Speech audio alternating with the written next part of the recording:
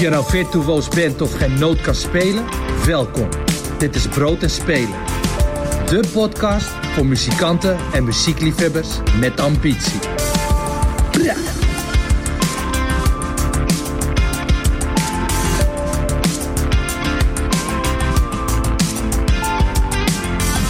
Welkom bij weer een nieuwe aflevering van Brood en Spelen. Nummer 17 alweer. En de 7e backstage versie. De podcast voor ambitieuze muzikanten, nieuwsgierige liefhebbers en leergierige muziekstudenten. Mijn naam is Jasper van Vught en vandaag praat ik met Jantine Annika Heij over muziek schrijven voor anderen. Ze schreef onder andere liedjes voor Skrillex, Hardwell, Rochelle, Ryan Lewis, The Overslept, Rut Jacot, Je Broer en meer. En welkom Jantine. Fijn dat je hier bent. Ja, thanks. Superleuk om hier te zijn. Ja, ik zeg hier, maar je zit in Engeland. Ja. Mm-hmm. En we kijken elkaar aan via de camera. Volledig coronaproof. Ja. Te gek dat je op deze manier toch mee kan doen aan deze podcast. En, zeker. Ja, ik ben heel benieuwd. Ik weet heel weinig van schrijven in opdracht van anderen of schrijven voor anderen. Dus ik ga graag met je daar over praten. Er is veel met je te bespreken, maar waar ik het vandaag voornamelijk met je over wil hebben is schrijven dus een opdracht voor anderen. Mm-hmm. Ook schrijven door middel van een opdracht over jouw carrière en over hoe je geld verdient als je schrijft voor anderen. Maar laten we bij het begin beginnen. Zou je alsjeblieft jezelf willen introduceren? Nou, dat heb jij al heel mooi gedaan, maar ik ben Jantine. Ik ben een schrijver, producer, maar ook vocalist. Actief in Nederland, maar eigenlijk vooral internationaal. Normaal gesproken reis ik ook redelijk veel om van alles en nog wat te doen. En ik heb het geluk dat dit nu mijn baan is. Dus ik kan hiervan leven. En dat is wel heel erg vet. Ja, nou dat klinkt als een droombaan eigenlijk. Ja, soms wel, soms niet. Het is natuurlijk... Ja, ik doe dit niet voor niets. Maar ja, er zijn natuurlijk... soms heb ik wel van die momentjes. Maar laten we daar vooral niet mee beginnen hoor. Want over het algemeen ben ik super blij. En geeft het me zoveel energie. Maar ik denk dat ieder creatief persoon in een creatief vak wel eens denkt van... was ik toch maar geneeskunde gaan studeren. Of zoiets. Dan was mijn leven misschien academisch moeilijker. Maar dan was het mijn leven ook weer makkelijker geweest. Maar dan had je niet in Engeland gewoond. Nee, precies. Dus zie je, dan was mijn leven er totaal anders uit natuurlijk. En ik ben heel blij met hoe het nu is. Dus. Ja, want als ik het goed begrijp, jij zit nu in Engeland. Het is een uur eerder daar. Het is nu 4 uur bij jou. Waarom ben je naar Engeland verhuisd? Ik ben hierheen verhuisd omdat ik zag dat er meer mogelijkheden waren voor mij, voor mijn carrière. Het was ook eigenlijk een vorm van stom toeval. Dat ik was een tijdje al flink veel aan het werken met een vriend van mij. Die hier woont. En ik vloog de hele tijd op en neer eigenlijk. En toen was ik een keertje weer hierheen gevlogen. Dat was dus maart vorig jaar. En toen kon ik niet meer weg. Want toen ging het land op slot. En COVID. En toen heb ik hier maanden gezeten. Bij die vriend van mij. En we hebben heel veel muziek gemaakt. En in die maanden is er eigenlijk een soort van... samenwerking ontwikkeld. Niet alleen met ons, maar ook nog met een andere jongen. Maar misschien, vertel ik misschien straks nog wel meer over. En daar zag ik zoveel in. Ik dacht, dit is die persoon waar ik naar zocht. Mm-hmm. Waar ik echt dood eerlijk alles tegen kan bouncen, zeg maar, elk idee. En vol vertrouwen, maar ook echt business. Dus dat vond ik echt heel fijn. Dus toen dacht ik, deze kans moet ik grijpen. En niks hield me eigenlijk in Nederland. Mijn relatie die ik in Nederland had, die was verbroken eigenlijk niet heel lang daarvoor. Dus ik dacht, als er een tijd komt, dan is nu de tijd. Let's go, living the dream. Yes. Precies, yes, want zo zag het er niet naar uit. Je zei het net al een beetje, geneeskunde, arts, dat lag een beetje in de lijn der verwachting toen je op de middelbare school zat. Je deed het hartstikke goed op het gymnasium. De verwachting was dat je cardioloog zou worden, las ik. In ieder geval dat arts. Wilde ik zelf, maar dat wilde ik puur omdat ik dacht van... En die eigenschap heb ik nog steeds meer dan in muziek, denk ik. Maar Dat is puur omdat ik dacht, ja, dan moet je het langst voor studeren. Dus ja, dat is het coolst. Ja, dat wilde ik dan doen. Hetzelfde reden dat ik Latijn had gedaan. Nou, ik had een 4,7 op mijn eindexamen hoor. Dus zo goed ging het allemaal niet. Want zodra ik iets moest doen, was het wel allemaal iets ingewikkelder voor mezelf. Maar ik heb altijd wel dat streberige heel erg in me gehad. En dat kwam dus eigenlijk een beetje rond mijn 16e. Ik zat vanaf mijn 11e in bandjes en schreef ik nummers. Maar toen leek het allemaal nog niet zo. Ja, daar dacht je eigenlijk niet echt over na. Of je nou wat je ging studeren überhaupt. Dat is niet een carrière-optie voor je in eerste instantie? Nee, niet in eerste instantie. En dat komt denk ik ook vandaan dat ik wel redelijk goed kon leren en zo. En dan denk je, ja, heb je toch bepaalde verwachtingspatronen vanuit je ouders. Ze supporten me helemaal hoor. Ook toen ik muziek ging kiezen was het zo van, oké, whatever you want. Dus daar was ik ook wel heel blij mee. Maar pas eigenlijk toen ik 16 was en een jaar voordat ik klaar was op school, dacht ik van, ja, volgens mij moet ik dit doen. Dus wel vroege leerling dan, als je op je 16 al bijna klaar bent met gymnasium. Nou, 17 was ik klaar, maar op mijn 16 moest ik dan aanmelden en dat soort dingen. Ja, ik was wel vroege jonge leerling. Ja. Veel te jong natuurlijk om te weten wat je wil, maar ja, zie je maar weer dat de keuzes die je maakt als je eigenlijk nog geen reet weet van de wereld, toch heel veel impact hebben op hoe ik nu als 30-jarige in het leven sta, zeg maar. Ja, nou ik denk dat het voor veel luisterende studenten herkenbaar is. Er wordt natuurlijk nog wel eens gewisseld. En helaas met flinke studieschulden tot gevolg. Maar laten we het daar niet over hebben. Je vertelde net dat je al op je 11e in bandjes speelde. Of in bands speelde, excuseer. Mm-hmm. En wat voor muziek maakte je toen? Goed, ze noemden het tenminste. Kijk, het concept band was heel erg anders. Tenminste, dat was bij ons van lekker met z'n allen gewoon met een paar mensen muziek maken. En ik had een meidenbandje, een meisje op de drums en dan nog een ander meisje op de keyboard. En ik ook op het keyboard. Nou, dat sloeg natuurlijk nergens op. Maar zij deden dan met de baspartijen eigenlijk. Mm-hmm. En 2 zangeressen, ze waren met z'n 4. En we werden toen eigenlijk opgepikt door... er was in Amersfoort, waar ik vandaan kom, best wel een hechte muziekscene. En daar werden we opgepikt door de popstichting daar.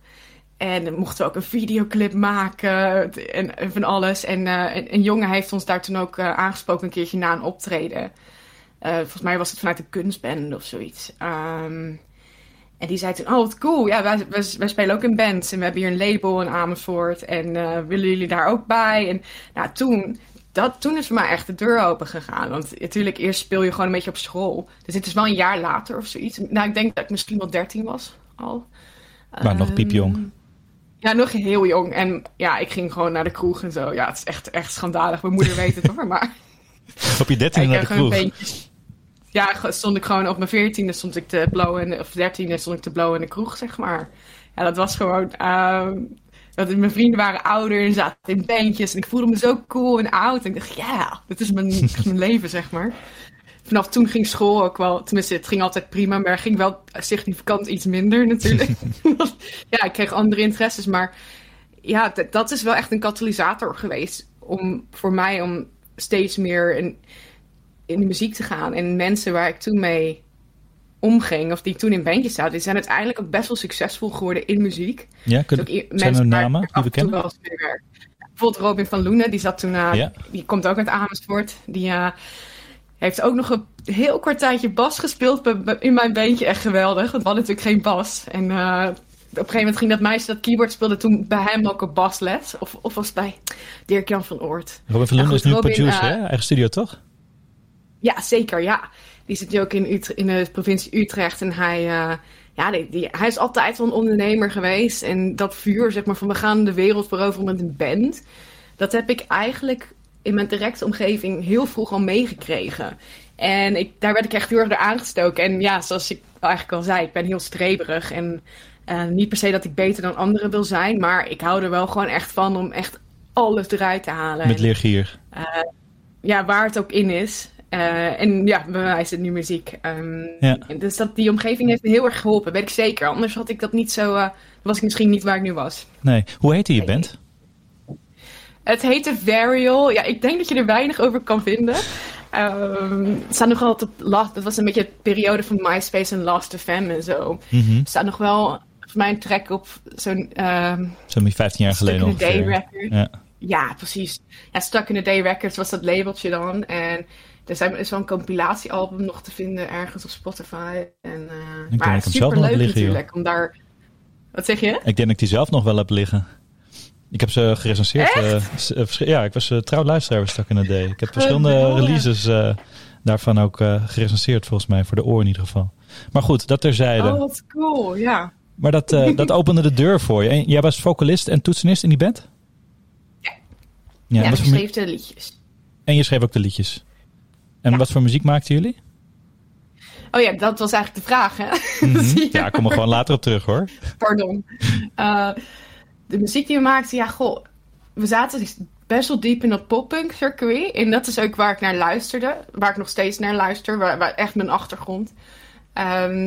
Dus dat wilden we maken. Maar uiteindelijk was het een soort van piano-pop-punk of zoiets. Want ze hadden natuurlijk geen gitaren. Dus nee, ik wou net echt zeggen. Poppunk was het niet. Mm-hmm.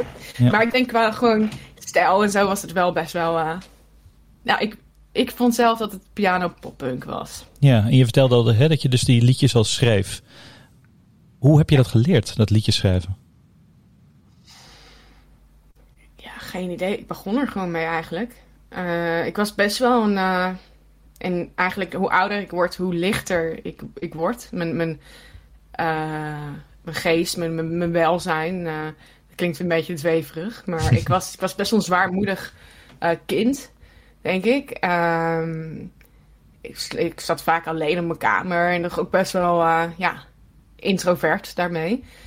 En ja, op een gegeven moment had ik gewoon besloten... of het was voor een talent die had voor school of zoiets. Dat ik dacht, nu ga ik een eigen nummer schrijven. En dat nummer heet ook in mooi foutief Engels... The Dark Inside Me. Dus dan moet je nagaan, dan was ik 11 jaar... schreef ik een nummer dat zo heette. Nou, dat zegt natuurlijk al heel erg veel. Puber. Vroege puber, zeker. Ja. En dus dat was toen mijn eerste nummer. En ik ben niet meer gestopt eigenlijk. En moet ik zeggen dat in het begin... schreef ik 1 nummer per maand of zo. Misschien veel minder nog, dat weet ik niet meer precies. En toen ik naar het conservatorium ging... toen was de opdracht van schrijf een nummer per week. En ik weet nog wel dat ik dat zo moeilijk vond. Ik dacht, hoe kan ik nou een nummer per week schrijven? En waar haal ik de inspiratie vandaan? Hoe kan ik het forceren? Ja, inmiddels schrijf ik... periodes schrijf ik ik heb periodes van productie... maar ook periodes van elke dag een nummer schrijven. Dus dat is zo gek hoe dat... Ja. Wauw. Hoe dat getransferd is eigenlijk. Ja, ik kan me voorstellen als je 11 bent en The Dark Inside Me schrijft... dat het dan voornamelijk is je diepste gevoelens op papier krijgen. Hoe maakte je daar dan een liedje van? Had je een bepaalde... je bent iemand die heel leergierig is, zei je net al. Heb je een studie verricht op je 11e van... mijn favoriete liedje zit zo in elkaar? Ik denk onbewust wel.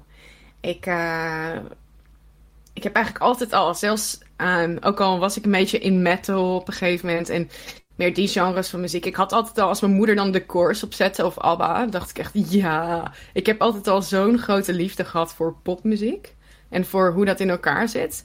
En het is oprecht. Het is niet omdat ik denk van, hier zijn de euro's te verdienen, zeg maar. Het is echt puur omdat ik dat heel erg cool vind. En dat merk ik wel. Dat was ook mijn eerste liedje dat uit me kwam, was ontzettend pop. En als ik speelde, zeiden mensen ook al, dat is de jonge Cresip of zo, zeg maar echt, pianopop. Wat was de vraag ook weer? Of je een studie had verricht. Hè? Je zegt, onbewust ben ik wel dus beïnvloed door ABBA. Maar heb je ook daadwerkelijk bij het schrijven, dan schrijf je zo'n tekst, The Dark Inside Me.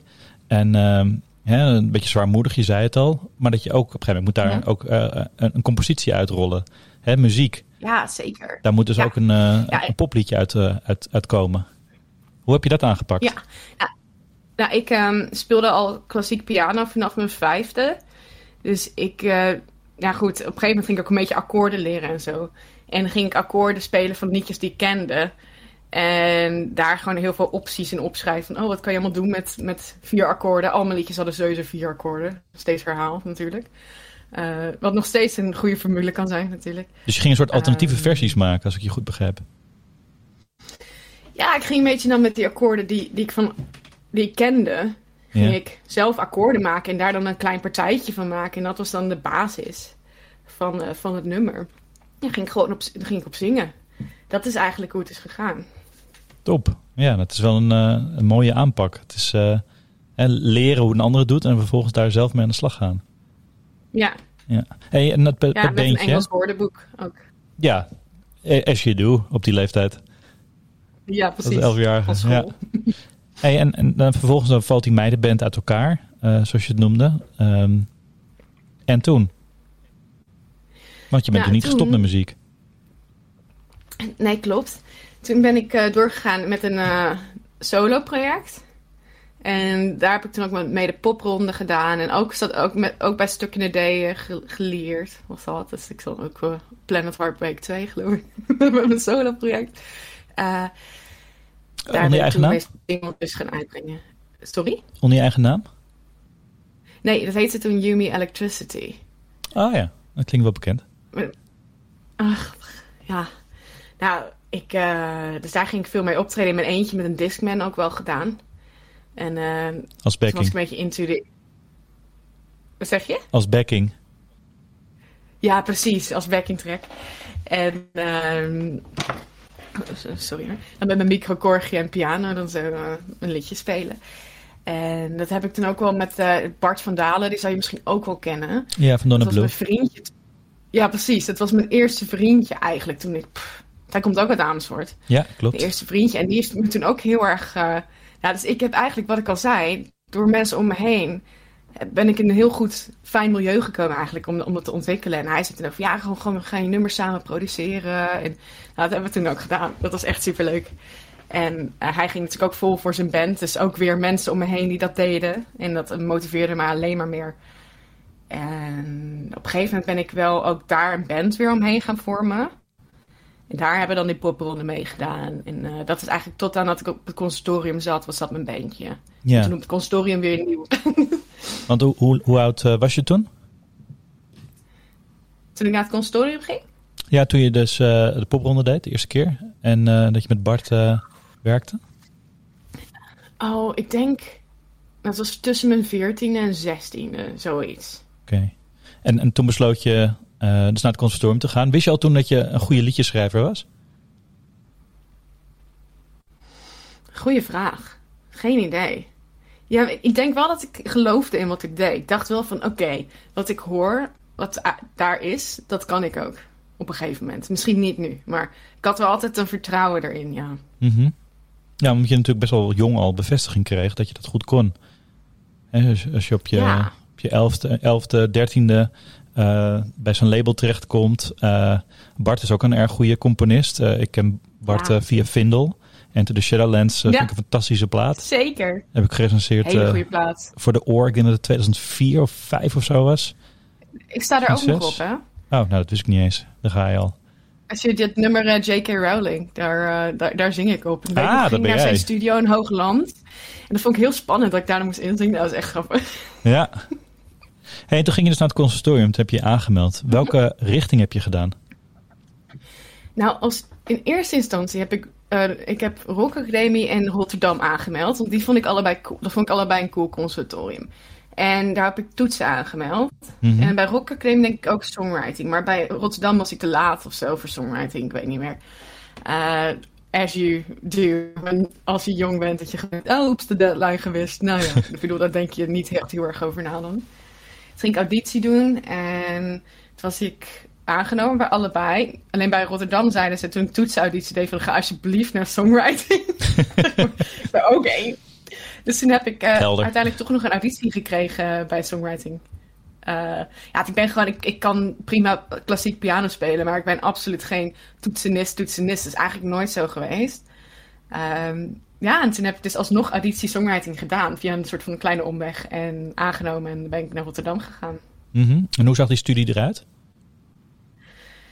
Nou, 1-op-1 les, groepsles, bandjes, dingen. Maar omdat ik ook songwriting zat, was het vooral dat de songwriting en productiestudenten deden heel veel dingen samen. En de bandjesmensen deden ook heel veel dingen samen. En eigenlijk pas in de loop van mijn tweede jaar werd het een beetje overlap dat ik ook dingen deed met de instrumentalisten. De reden waarom ik naar het conservatorium Rotterdam ben gegaan is omdat Tjeerd van Zanen daar les geeft. En wie is dat? Hij deed Dat is een songwriter. Hij heeft ook dingen voor Rutger Kot geschreven. En nou goed, ik moet zeggen dat ik zijn discografie niet heel goed nu zo uit mijn hoofd ken. Maar ik weet nog wel dat ik keek van... Oh, hij doet precies wat ik wil doen. Hij schrijft voor anderen. Hij doet pop. Wat cool. Dus hij was wel echt mijn hoofdreden dat ik daarheen ben gegaan. Ja. Ja. Wat leerde je van hem? Wat leerde je tijdens die opleiding? Hoe heeft het jou gevormd als songwriter? Discipline ook wel. Dat je moet schrijven. Of tenminste, ja. Dat is gewoon je course, je opleiding is dat je blijft schrijven. Je blijft schrijven? En ook wel. Ja. Wat bedoel je daarmee? Elke week een nummer. Continuïteit. Maar hoe doe je dat dan? Hoe deed ik? Ja, soms ging het voor geen meter, maar gewoon zitten en gewoon iets doen. Daarmee dan maar naar de les gaan. Ook als het slecht is? Ja, zeker. Ik heb echt wel een aantal draakjes ingeleverd hoor. Conservatorium. Wat leer je ervan? Draken inleveren? Ja, ook wel gewoon durven geen gêne te hebben, denk ik. Want als dat gewoon is waar je op dat moment bent daarmee, ja, dan is dat het. En dat heb ik ook wel, daar heb ik wel redelijk... Ik ben niet super bang om dingen in te leveren of iets. Of voor een pitch. Of ik denk gewoon van, ja, dit is gewoon wat het is. Ook niet als prut is? Ik denk dat ik dat heb geleerd. Sorry, als ik praat, dan... Maar als ik praat, hoor ik jou niet. Oké. Er zit een beetje ook vertraging op de lijn. Ja, dat heb je sinds de Brexit. Sorry, dat is een hele flauwe grap. Ja, helemaal waar. Dan ben ik spontaan mijn vraag kwijt. Maar wat leer je ervan als je prut inlevert? Ja, dus inderdaad als je gewoon... wat ik zei, wat ik ervan geleerd heb, dat ik de gêne minder heb. Mm-hmm. Ja, wat nog meer? Ja, dat je volgende keer het wel echt even anders moet aanpakken ook. Natuurlijk, of serieuzer moet nemen. Want dat was ook wel een deel van mijn schoolopdracht. Als het dan puur voor school was en meer een educatieve opdracht, dat ik dan toch een beetje kinderachtig, ja, dan toch iets minder mijn best deed. En dat ik dan toch achteraf dacht van, dat is wel jammer, een gemiste kans. Ik had wel iets cools kunnen doen. Ja, dus je dwong jou ook om je werk serieuzer te nemen als songwriter? Mm-hmm. Ja. Ik was pas serieus toen ik bijna klaar was, zeg maar. Een jaar voordat ik klaar was, werd ik echt serieus. Ik denk dat het voor veel studenten geldt. Dat geldt voor mij in ieder geval wel. En ik sta ook voor de klas en ik zie dat bij veel studenten gebeuren. Omdat dan de realisatie inkikt van, hé, wacht even, straks moet ik dit voor mijn werk gaan doen. Moet ik daar mijn geld mee gaan verdienen.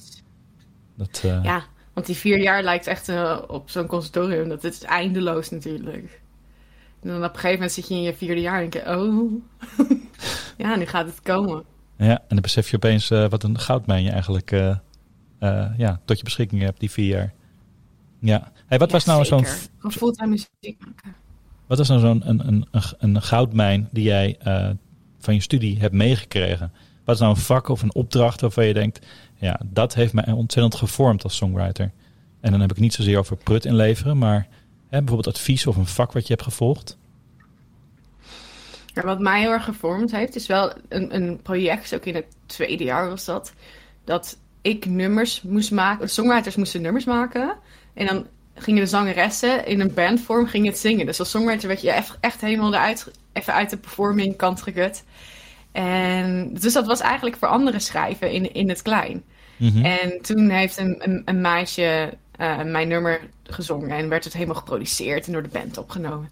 Toen dacht ik, ja, wow, dit is wel echt heel erg cool. En dit is ook wel hoe ik mezelf zie. En toen dacht ik ineens, ik wil helemaal geen liedzangeres zijn eigenlijk.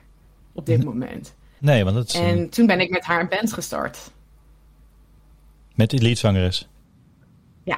Ja. Want je meldt je aan als toetsenist. Dan kan je zelf nog uitvoerende zijn. Net zoals dat je als soloartiest of als met je band was.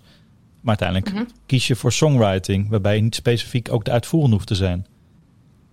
Ja, dat moest bij ons op school wel. Je moest wel ook optreden in je eentje. Dat wel. Dus het was meer een soort van singer-songwriter. Ja. Niet alleen maar puur songwriting. Ja, en dan zie je dus met deze opdracht dat je werk door iemand anders wordt uitgevoerd. Ja. Hoe voelde dat? Super vet, ja. Want ik ben altijd vocaal wel Nou, op een gegeven moment was ik, wat was ik, 16 toen ik daar stond te schreeuwen met mijn piano op een optreden. Dat mijn moeder zei van, volgens mij moet je echt even op zangles. Zeg maar, mijn moeder is echt een vrouw die heel, goed. Ze is echt, je weet precies wat je eraan hebt, zeg maar. En ze zei nooit zo van, oh, wat ben je goed, of iets. Maar het enige wat ze zei was, nou, je moet op zangles. Maar ze betaalde voor die zangles. Dus dat is eigenlijk veel beter natuurlijk dan ass-kissing. Sweet talk. Maar ik heb wel altijd vocaal. Ja, precies. Wat ik vocaal heel erg gehad heb, is dat ik het gewoon niet... En dat is nu aan het veranderen. Maar toen ik jonger was, vond ik dat echt niet de leuke kant. Dus ik schreef heel vaak dingen die eigenlijk te moeilijk waren voor mijn stem. En als ik dan die demo hoorde, hoe ik het had gezongen, gewoon echt cringe, zeg maar. En dan als ik dan haar dat hoorde zingen, dacht ik, ja, wow, dit kan gewoon. En het komt helemaal tot leven. En dat was denk ik wel echt de grootste verandering in mijn visie op het conservatorium. Ja, je besefte... Toen is die omslag heel erg gekomen. Je besefte, mijn songwriting skills zijn beter dan mijn vocale capaciteiten. Ja, maar ja, dat wist ik eigenlijk altijd wel, denk ik. Was dat moeilijk om te accepteren? Nee. Ik ben gaan zingen. Ik weet dat ik ben gaan zingen omdat ik schreef. Zang is puur voor mij altijd een tool geweest om mijn nummers uit te voeren. Terwijl sommigen zeggen, nou, ik kwam uit de wieg en ik zong. Nou, dat was bij mij helemaal niet zo. Dus nee, dat heb ik altijd wel geweten. Maar nu is het weer andersom gegaan. Dat ik nu steeds meer ook mijn stem weer te horen is op tracks die uitkomen. En ik ga mijn eigen solo-project releasen, wat ik eigenlijk helemaal niet in de planning had staan. Dus nu gaat het weer een beetje ook die andere kant op. Maar het was niet moeilijk om dat te erkennen. Want ja, ik denk als je vertrouwen hebt in wat je kunt, maakt het ook echt niet uit als je kan erkennen dat je iets anders gewoon wat minder goed kan. Ja, nou, ik denk dat voor veel muzikanten juist het leuke is dat je op een podium mag staan, applaus mag ontvangen. Hè? Dat je waardering krijgt, dat je juist in de picture staat. Maar jij koos er bewust voor om achter de schermen te werken. Jij bent degene die de liedjes schrijft en gewoon naar de supermarkt kan en niet dat applaus ontvangt. Ja, zeker. En dat vind ik heerlijk, want dat betekent ook dat ik ben ook niet super goed in social media en alles wat eigenlijk bij een artiest komt kijken. Mm-hmm. Van nature dan moet ik echt iemand anders hebben die dat dan doet. En nou goed, als je begint, dan heb je dat niet. Dus ik weet niet of ik het als artiest... Nee, je weet het niet. Als ik daar vol voor was gegaan eerder. Of dat dan ook zo was uitgepakt, geen idee. Nee. Hey, en je zei het, hè, aan het eind van mijn studie begon ik pas echt heel leergierig te worden. Toen begon het in te dalen. Hoe zag het eruit toen je eenmaal klaar was met het conservatorium, met Codarts? Hoe ben je professioneel geworden? Toen ik met die band begon met die zangeres, met Sanne Elgershuizen, is nog steeds een van mijn beste vriendinnen, dus de naam mag ook even genoemd worden.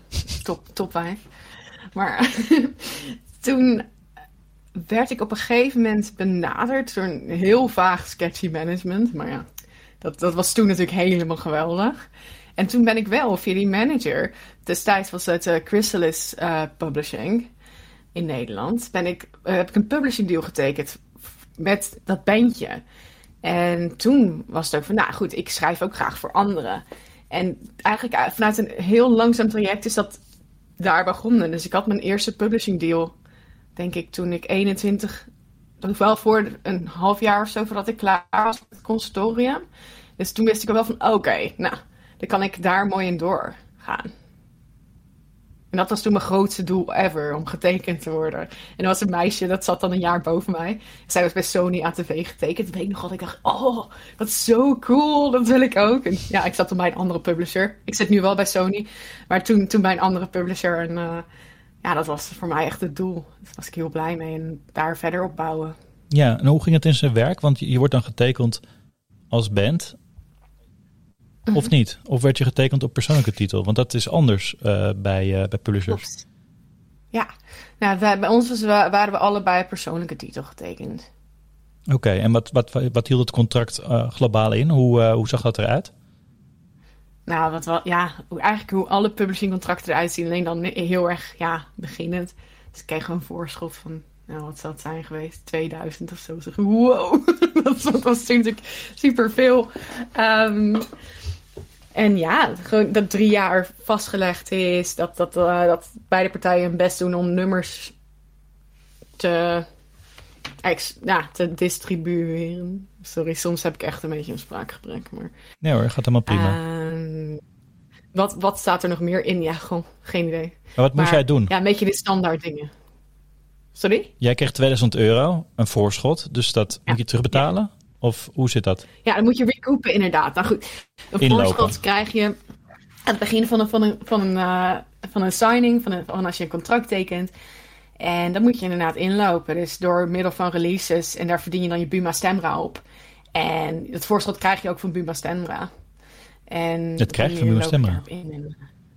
Ja, dat gaat dan via de publisher. Maar het geld komt van Buma Stemra. Maar de publisher staat er een soort van garant voor. Ja, oké. Ik snap het. Je krijgt het van Buma Stemra, maar dat betaal je terug op het moment dat je liedje airplay krijgt bijvoorbeeld of gestreamd wordt. Precies, ja. Ja, totdat je die €2000 hebt terugverdiend. Ja. Op die manier. Ja, en hoeveel liedjes moet je dan schrijven? Ja, natuurlijk.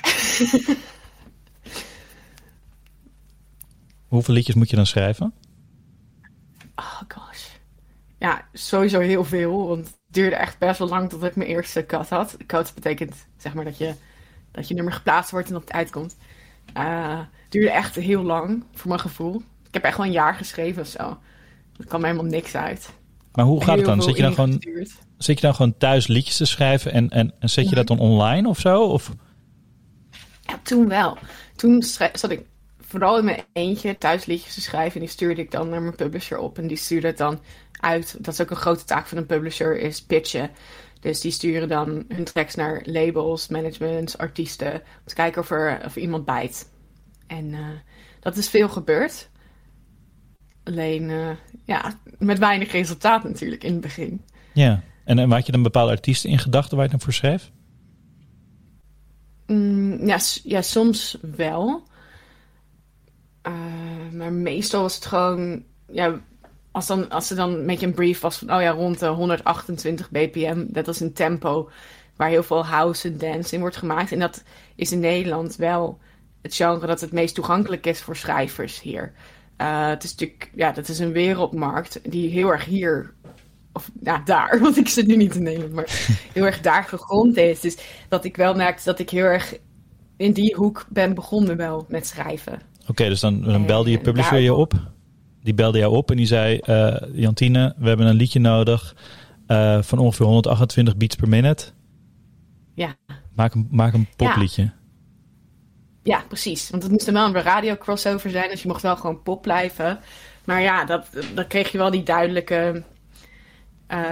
guidelines, maar ook wel vaak van... het moet niet te down zijn qua lyrics. En dus dan kreeg ik een beetje zo'n brief en dan ging ik dan aan werken. En toen heb ik heel erg geleerd, in dat eerste jaar denk ik... heel erg geleerd om ook naar een brief toe te werken. Ja, een brief en instructie, zeg maar. Ja, precies. En er staat dan in... staat er ook gewoon een thema in van liedjes? Waar de tekst bijvoorbeeld over moet gaan? Of qua sfeer van globaal. Liedjes? Het is bijna nooit heel specifiek. Het is meestal redelijk globaal. Waarin inderdaad wordt gezegd van... dit moet live heel erg goed doen. Dus we willen dat mensen met een arm in de lucht kunnen staan. En dat we zeggen we are... Dat was ook wel in de tijd dat elk nummer met je we are glorious, we are on top of the world-achtig. Dat was toen heel erg in. Dus ik heb zo redelijk wat nummers gemaakt. Een beetje met die vibe ook toen. Het klinkt een beetje alsof je muziek op bestelling maakt, hè? Ja. Ik kan me voorstellen dat... Het is wel zo, ja. Ik kan me voorstellen dat het dan best lastig is om iets persoonlijks te schrijven. Of zie ik dat verkeerd? Nou, ik denk dat ik daar in het begin wel meer moeite mee had. Juist omdat ik vandaan kwam dat ik natuurlijk mijn eigen muziek in mijn bandje speelde. Dus dat was puur mijn emotie. Ook al zong ik het niet. Het was wel gewoon, mijn nummers waren onze nummers. Dus in het begin ging ik vooral heel erg luisteren weer, wederom, naar wat wordt nou gecut? Wat wordt uitgebracht in de dancewereld? En hoe klinkt dat? Hoe zijn de lyrics? Heb ik daar best wel veel naar geluisterd. En dat geprobeerd een beetje te recreëren, denk ik. Want ik luisterde zelf totaal niet naar dance. Ik was heel erg juist, wat ik al zei, meer rock, pop, punk, metal. Dus dat was wel echt even een omslag. Maar op een gegeven moment merk je dan van... oké, ik heb het te pakken. Dit is wel ongeveer een beetje een soort van vage formule in mijn systeem. Waardoor ik denk, oké, nu weet ik wat ik moet doen. En dan kan je weer gaan omschakelen en jezelf erin instorten. Want ik doe het nog steeds. Wel bepaalde genres. En met producers die ik heel vet vind natuurlijk.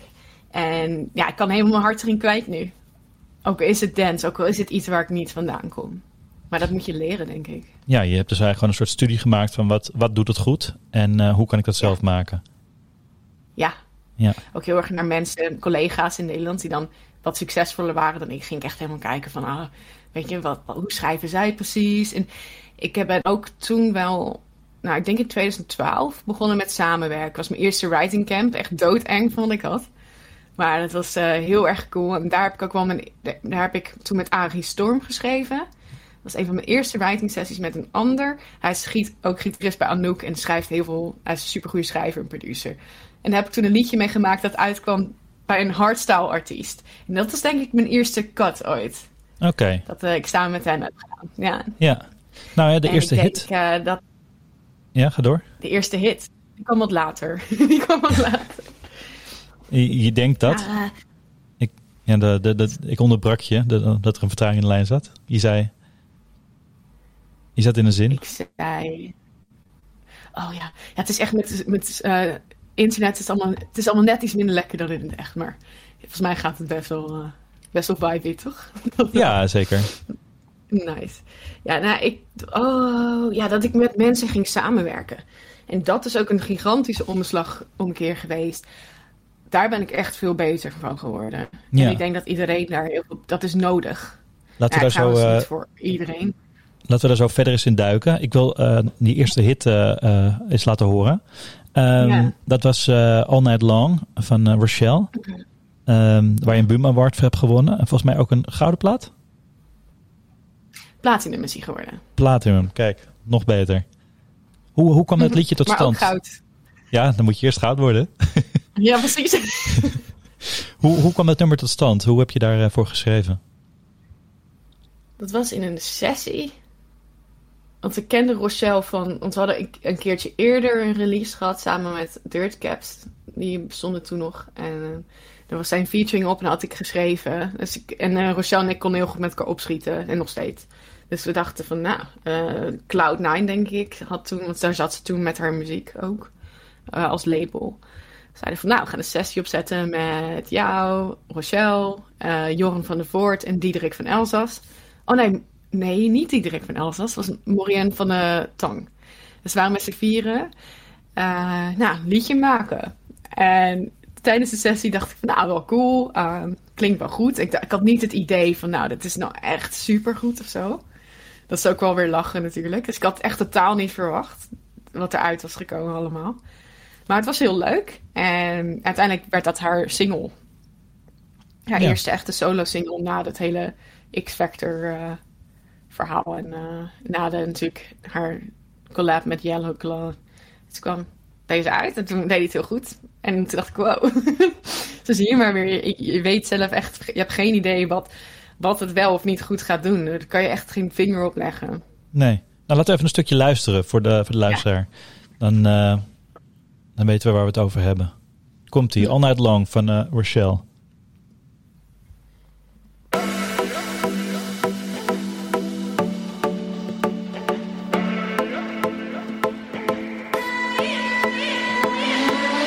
Love me like no one else, get you higher.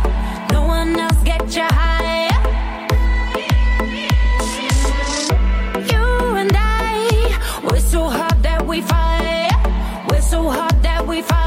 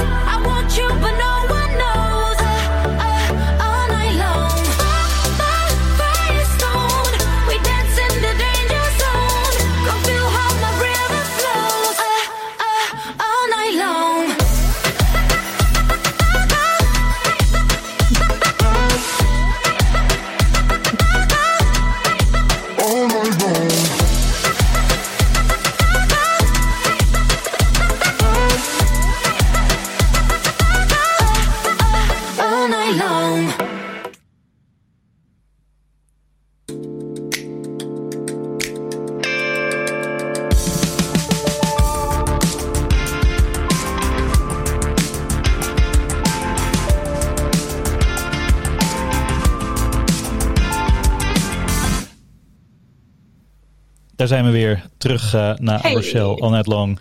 Even een korte introductie van je eerste grote hit, beste Jantine, Annika. Hey. Wat heb je dan concreet hier aan het liedje geschreven? Want je zei al net al, hè, je hebt het met verschillende mensen geschreven voor Rochelle. Waar zien we jouw invloed? Waar horen we jouw invloed?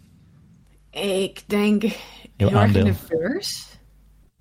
In het couplet. Eerste Dan couplet? hoor je die ja. En dat is wel heel erg, denk ik, iets... Maar ja, goed, het is ook even teruggaan. Ik weet, het gekke is dat ik, ook al is het 6 jaar geleden. Ik weet nog wel best wel goed hoe die sessie ging. Dus volgens mij was dat wel iets in een beetje die verse vibes. En toen kwam Joren met het idee voor de chorus. En dan weet ik nog gewoon, hij had echt heel veel gelijk. Want ik zei nog van, ja, het is veel te simpel of zo. Dat is echt een standaard fout. Waar heel veel schrijvers in trappen. Dat iets te simpel is, want dat is dus nooit zo eigenlijk. En gelukkig was hij redelijk... hij was best wel van, nou, nee, volgens mij is het gewoon goed. En achteraf, ja, tenminste, hij had groot gelijk natuurlijk. Het is een hit geworden. Het spreekt voor zich. Ja, precies. Ik weet niet of dat zonder hem... Ja, dat weet je natuurlijk niet. Ik denk het niet. Ik denk niet dat dat zonder hem erbij was gebeurd. Dus samenwerken is zo belangrijk. En ja, daar hoor je het wel erg in, denk ik. En ook de melodieën wel in het algemeen. Ik denk dat die sessie qua lyrics... heb ik wat meer op de achtergrond gezeten. Dus daar zit niet super veel van mij in. Nee, hoe gaat zo'n... hoe kom je bij zo'n sessie terecht? Word je dan gebeld door je publisher van... bij Cloud9 hebben ze geïnformeerd bij ons. Ze zoeken een liedje voor in dit geval de X-Factor winnaar, Rochelle. Zou je daar mee willen doen aan een sessie? Is dat hoe het gaat?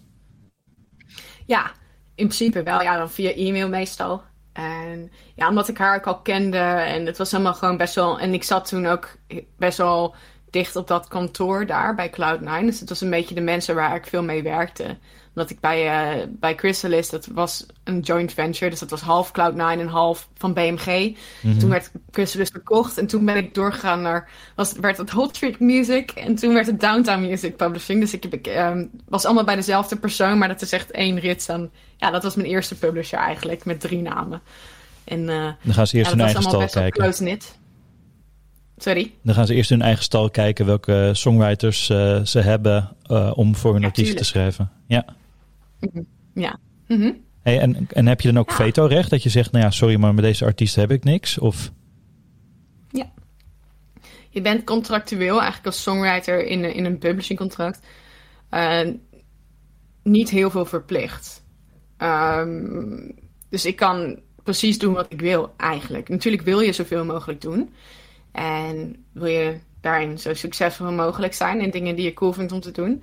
Maar ik denk dat ik zeker dingen heb gedaan in mijn carrière waarvan ik misschien vooraf dacht van, nou, dat is niet ideaal, zeg maar. Zoals? Of dat is niet wat ik uiteindelijk zou willen doen. Ja, maar ja, aan de andere kant vind ik dat ook weer disrespectvol naar de mensen waarmee ik dat heb gedaan. Want dat heb ik heel erg geleerd van dingen die je misschien niet zo 1, 2, 3... Nou, ik heb bijvoorbeeld een soort van een beetje slager hit gehad op een gegeven moment.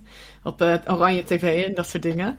En dat is iets waarvan ik, toen ik echt jonger was, dacht ik, dat past niet bij mij. Waarom zou ik dat doen?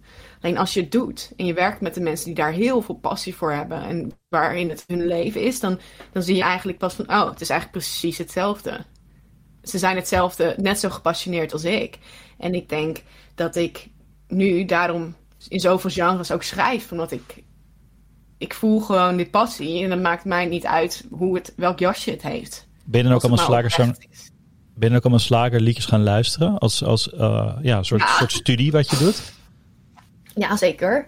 Ja, alleen is het was in een sessie met de artiest. Dus ik had niet superveel. We hadden even een paar referenties geluisterd. Maar ja, kijk, als Nederlander kom je natuurlijk op een gegeven moment ergens wel in aanraking met de echte Hollandse muziek. Dus daar wist ik gelukkig al wel iets van. Maar dat was wel een hele ontdekking. Ook in Nederlands. Dat heb ik ook niet heel veel gedaan. Überhaupt niet. Nu nog steeds niet. Is dat ook gebruikelijk dat je dan de artiest erbij zit, terwijl je een liedje voor hem of haar aan het schrijven bent? Hangt er heel erg van af. Ik denk dat het tegenwoordig best wel gebruikelijk is.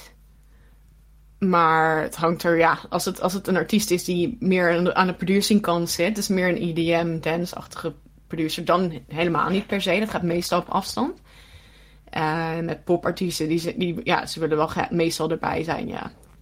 Wat ik ook heel logisch vind, want zij moet uiteindelijk het nummer gaan zingen natuurlijk. Ja, geef je dan ook een soort instructie mee als een liedje af is? Of van, hier gaat het over, dit is het gevoel dat ik erbij heb of erin heb gelegd? Ik denk dat het meest van de sessie... bedoel je als ik een sessie heb met de artiest zelf? Nou ja, stel dat jij een liedje schrijft voor iemand en je hebt een thema. Er zit ook iets van jezelf in, want jij maakt het. Dus, maar geef je dan ook een soort instructie mee aan een artiest? Van hier gaat het liedje over voor mij. Dit is het gevoel dat ik erbij heb. Dit kan je erin leggen, een soort instructie? Ja, dat doe ik vaak wel, ja. Zeker als ik denk van, deze heeft lyrically echt iets heel erg bijzonders. Tenminste, vind ik zelf dan. Heeft iets wat andere nummers dan niet hebben. Dan vind ik het wel cool om dat uit te leggen. En als er artiest er zelf bij is, en überhaupt in elke writing sessie veel, is het eerst toch even een uurtje therapie. Iedereen gaat lekker praten. En dan probeer je een soort van common ground te vinden. En dan te kijken van, oké, wat hangt er in de lucht vandaag? En sommige sessies hebben wel, dan heb ik een lijstje met concepten waarvan ik, dat wil ik echt een keer gebruiken. Maar dan alsnog moet de timing goed zijn. Dan moet je dat concept op dat moment voelen. Want anders heeft het niet zoveel zin. Dus de artiest is daar heel erg nauw bij betrokken dan. Dat diegene dat ook echt voelt. En dat vind ik wel heel belangrijk. Ja, dat was op het moment dat de artiest erbij is. Maar dat is ook niet altijd. Ja. Want nee, precies. Dat is niet altijd. Nee, zo'n track als met Skrillex die je bijvoorbeeld gemaakt hebt. Daar heb je niet met hem in één studio gezeten, of wel? Jawel. Dat wel? Ja, dat is dus... maar dat was in Zuid-Korea. Een beetje random. Maar dat was wel in de studio. Toevallig. En dat was ook echt cool, joh. Dan zaten we en we hadden echt... het was echt een beetje kumbaya, zeg maar. Op een gegeven moment was zo'n gevoel van... Ja! En handen vast. Pakte hij zo mijn hand. Ging er zo... handen in de lucht. En een beetje... Je hebt die wijn daar, die rijstwijn. Nou, goh, dat ging er ook wel flink doorheen. En er werd ook flink gerookt in de studio en zo. En die Koreanen waren allemaal... Oh god, want ze houden nogal van protocol daar. En toen Skrillex kwam, maar ze gaan niet tegen Skrillex zeggen van... niet roken hier. Dus alle protocollen gingen overboord. En dat was echt een hele wilde, leuke avond. Dat was echt een goede herinnering aan. Ja, welke track is dat? Nou, we hebben meerdere tracks gemaakt... Een aantal daarvan zijn dus uitgekomen in K-pop. Dat is heel random. Dat is mijn eerste Billboard nummer 1 geworden. Dat is met NCT 127. Het heet Heartbreaker. En dat is heel erg hoog gechart toen. Dus het is niet in echt Europees bekend. Of zo. Of westers bekend.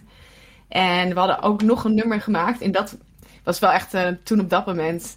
Dus dan zie je ook weer dat de muziekindustrie gaat over hoop en teleurstelling, zeker. We hebben toen een nummer gemaakt daar, super mooi. Dat was die met het kumbayaatje, met de handen vast. Ja. Yeah. En toen zei hij, dit gaan we even uitbrengen met Jack Hugh. En Jack Hugh was op dat moment super groot. En natuurlijk die track met Justin Bieber. Dus dat was voor mij echt, en Justin Bieber is voor mij echt een bucketlist. Van als ik ooit met... daar wil ik echt... Nou, dan ga ik... En Selena Gomez. Dat zijn een beetje mensen waar ik denk... als ik daarmee gewerkt heb, kan ik gelukkig sterven, zeg maar. En Diplo natuurlijk, hè? Check you. Ja, tuurlijk. Ja, absoluut. Ja, Diplo is natuurlijk ook helemaal top. Alleen, dus... toen was er nog een heel dispuut. Een beetje een soort van semi-lawsuit situatie met de Koreanen. Want ze hadden Skrillex natuurlijk wel een aantal... euro's, of Koreaans... wat is de currency ook weer? Dat weet ik niet meer, maar het zou wel dollars zijn geweest voor hem. Won. Wat zei je? Een won hebben ze. Won. Oh, kijk. Heel nice. Die moet ik even onthouden, want een beetje schandalig. Waarschijnlijk krijg jij in dollars of in euro's uitbetaald. ja. Hey, maar jullie schreven dus eigenlijk voor anderen op dit moment? Jij en Skrillex? Sorry? Jij en Skrillex schreven op dit moment voor anderen? Ja, maar dus één niet. En toen zei hij, want hij is Jack Hugh natuurlijk. Dus toen Precies. zei hij, van deze is van ons. Juist. En dat wilden die Koreanen niet hebben, want die hadden hem betaald om voor hen dingen te doen. En toen is dat nog een beetje, dus hij best wel, op een gegeven moment hadden we allemaal een call en belde hij hem op FaceTime en zei hij, wat wil jij? Wil je dat ik hem doe? Wil je dat zij hem doen? Met het Koreaanse label. Ja, toen heb ik gezegd, ik wil dat jullie het doen. Voor Jack dat was voor mij natuurlijk een grotere kans op dat moment. En uiteindelijk is die track nooit uitgekomen. Dus ik heb dubbel gemist. Het kan zijn dat hij nog een keer uitkomt. Maar zo zie je maar weer. Het was zo zeker dat een Halsey zou hem gaan zingen. En dat was echt helemaal al in stone. En dat was natuurlijk een droom op dat moment. Ik dacht, ja, dit is de grote doorbraak. Maar ja, die kwam er niet. Nee, dat is er even dan moet een je ook mee leven. Ja. Hey, maar we hebben het nu de hele tijd over sessies. En dat onderwerp stond wat later op mijn lijstje. Maar laten we daar nu gewoon naar vragen. Dan word je uitgenodigd voor zo'n sessie. Want je begon als in je eentje met muziek maken. Dat stuurde je op naar je publisher. Af en toe kwam er een verzoek van je publisher met... hey, kan je een liedje schrijven voor deze artiest? Of dit is de instructie. En dan heb je het over sessies. Wat houden die writing sessies in? Hoe ziet dat eruit? Nou, een beetje een traditionele writing camp sessie. Want dat was mijn eerste ervaring. Was je hebt 3 uur met een paar mensen in een studio en ga schrijven. En het is dan wel vaak voor een artiest die erbij is. Dus je hebt dan een richting. Ja, en dan legt misschien de producer wat akkoorden neer en dan praat je een beetje over concept en van, wat voor soort nummer, heb je referenties als artiest. En ja, eigenlijk is het een soort van jam, maar dan in song, zeg maar. Ja, en word je ervoor uitgenodigd door de artiest? Of regelt je publisher dat? Of? Publisher vaak wel. En artiest ook, ja, dat loopt een beetje door elkaar. Maar in het begin was het wel echt publisher alleen. Want toen had ik nog niet dat artiesten me kenden of iets. Nee. Dus toen werd ik niet zelf uitgenodigd. Kan je je ook zelf aanmelden voor zo'n writing camp? Nee, eigenlijk niet. Er zijn wel camps waar dat wel kan. Volgens mij heb je... Ja, er worden wel camps... Ik ben even de naam kwijt. Maar er worden camps georganiseerd door Henk Pol, geloof ik. Ja. Die doet camps waar je wel voor kan aanmelden. En er wordt een selectie gemaakt. En toevallig had ik... BAM organiseert nu ook een camp waar je voor kan aanmelden. Ze zijn wel occasions waar dat kan. Maar meestal is het wel redelijk...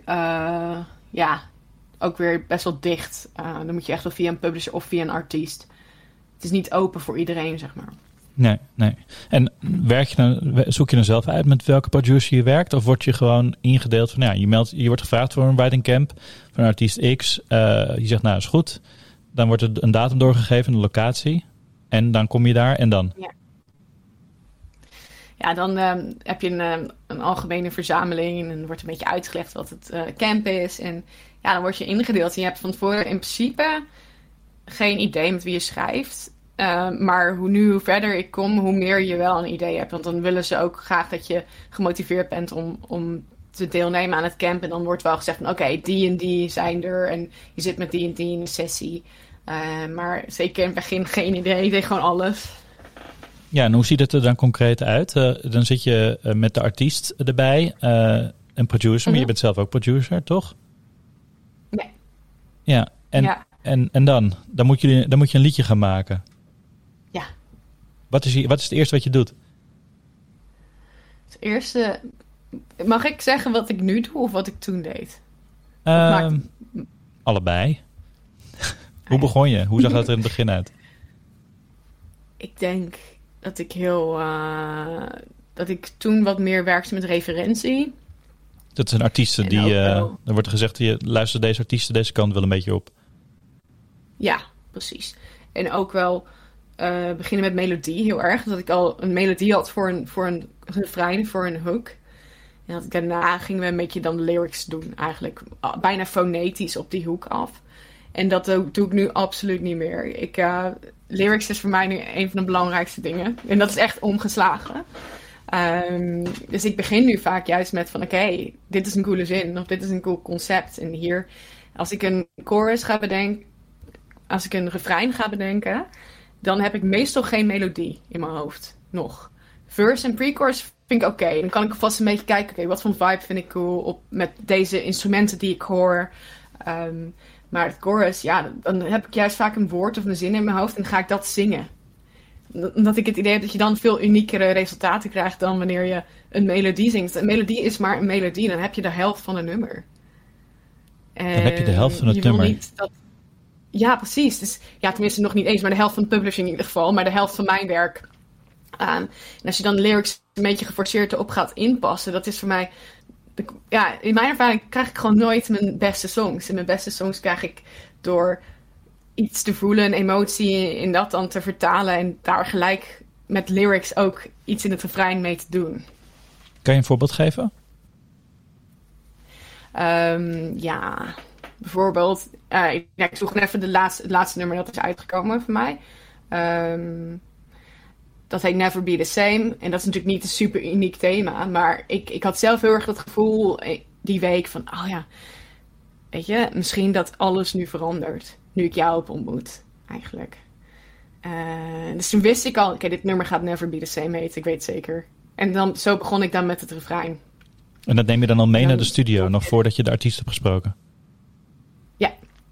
En dan denk ik, ja, maar dit was in iets andere situatie hoor. Dit was met mijn vocals erop. Dus dat was eigenlijk ook voor mijn artiestending, samen met een producer. Want als ik een sessie heb met artiesten, doe ik het niet eigenlijk. Want dan wil ik dat het helemaal open is. En dat ik niet bevooroordeeld met een idee. Want je weet nooit of je onbewust iets gaat doordouwen, terwijl het eigenlijk niet moet. Dus ik hou het liefst zo open mogelijk. Maar ja, die sessie, dan wist ik het dan. Dan zat ik een beetje zo... Never be the same again. Never be the... Wat is lekker om te zingen op die woorden. En zo kom ik dan eigenlijk op de hoek. En daar begin ik mee. Het liefst met het refrein, want dan heb je de core van de song te pakken. En als je de refrein flut is, ja, dan heb je eigenlijk geen song. Kijk, dit mag een tegeltje. Ja. Gevleugelde uitspraak. Nee, maar dat vind ik in ieder geval. Ja, maar hoe is het nou om... je moet dan iets creëren. En dan ben je ook best wel kwetsbaar. Want je maakt ook wel eens prut. Niet alles wat je maakt is natuurlijk een succes. Maar je bent daar wel op uitgenodigd als de songschrijver. En dan zit je daarnaast je artiest. Succes. Schrijf jij maar even een hit voor me. Ik kan me voorstellen dat het ook best wel moeilijk is.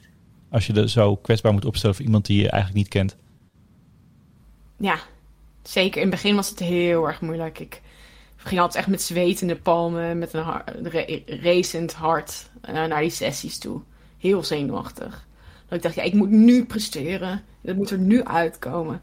Maar over de jaren heen heb ik geleerd om dat meer los te laten.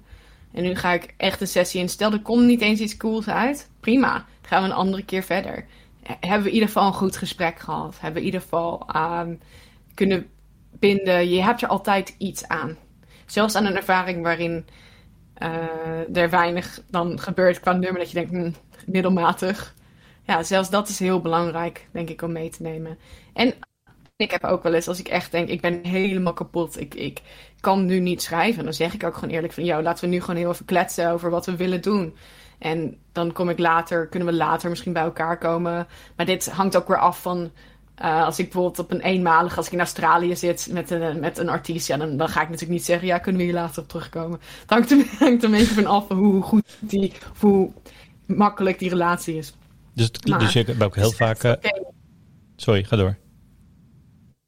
Oh nee, ik was eigenlijk klaar door. Maar ik dacht, het is echt oké ook om soms toe te geven van... het is misschien vandaag ben ik gewoon niet echt op mijn best.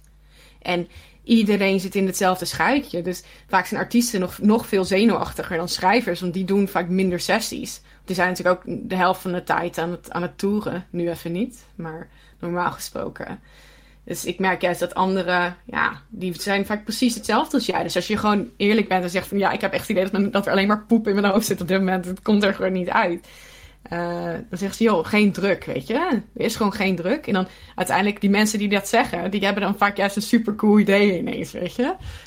En al heb je één klein ideetje in een hele song... het kan alsnog het verschil maken. En dat moet je heel erg blijven herinneren. En als je zo open een sessie in kunt... en zo licht eigenlijk...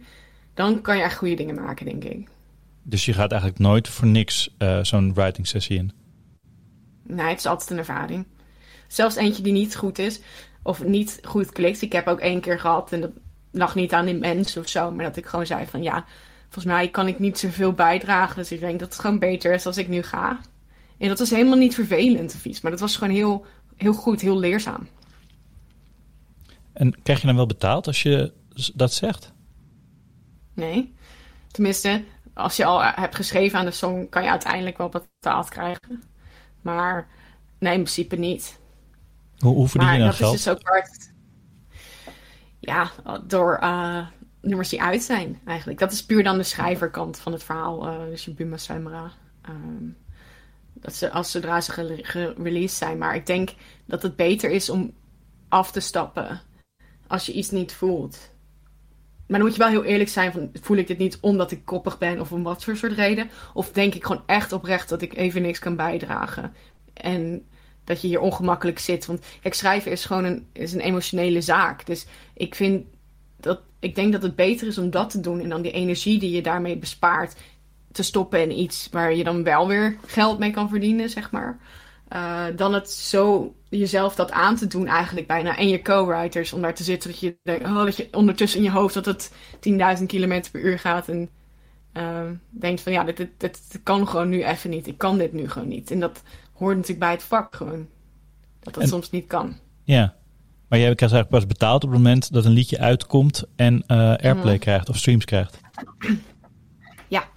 Ja, dat is wel zeker ook hoe het begint.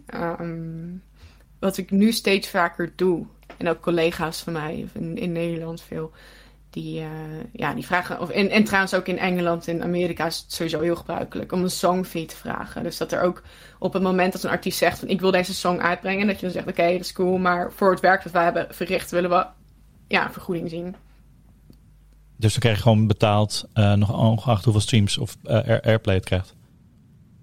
Dat is gewoon een fixed fee of sowieso. En soms ook iets vooraf.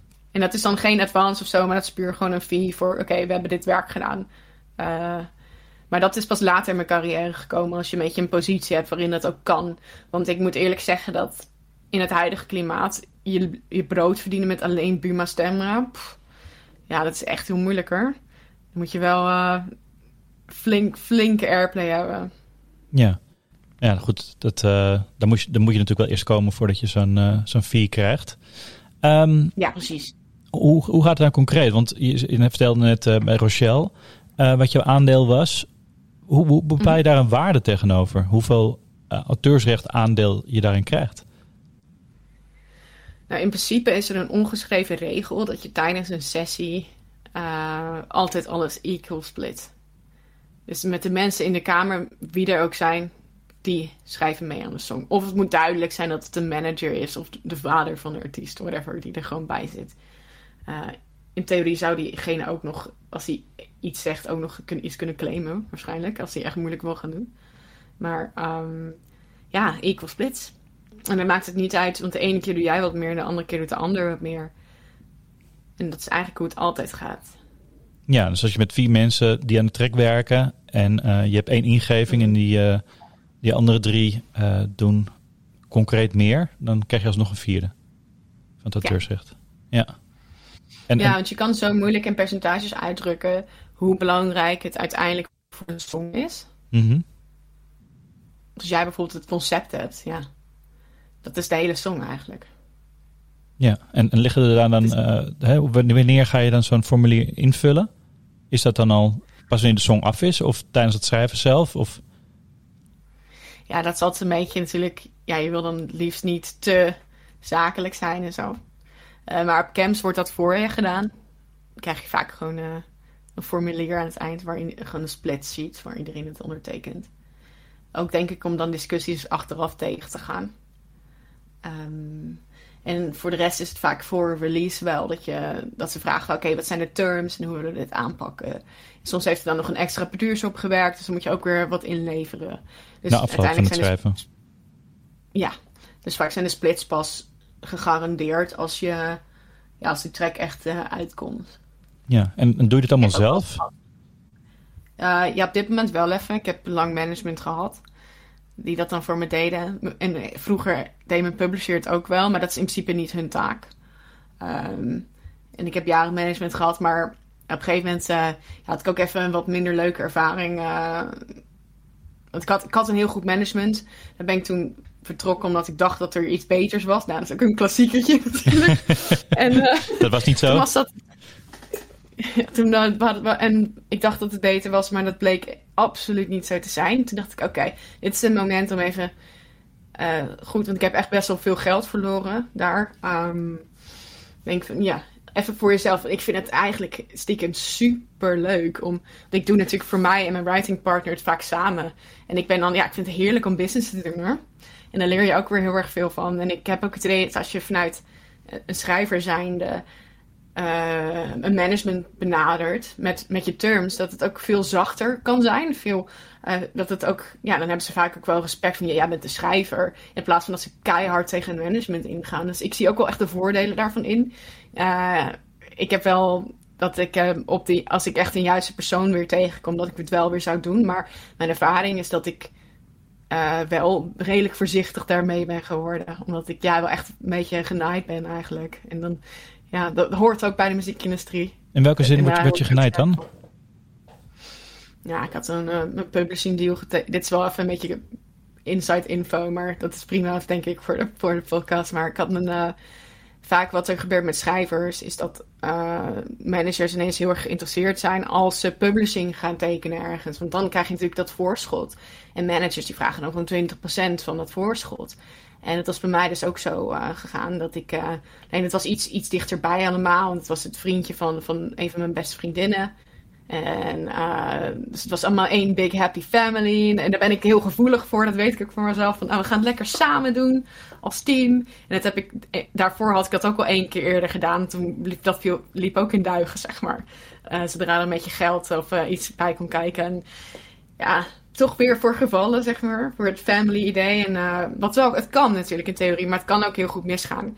En hij heeft toen, mijn voorschot daar een commissie op gerekend.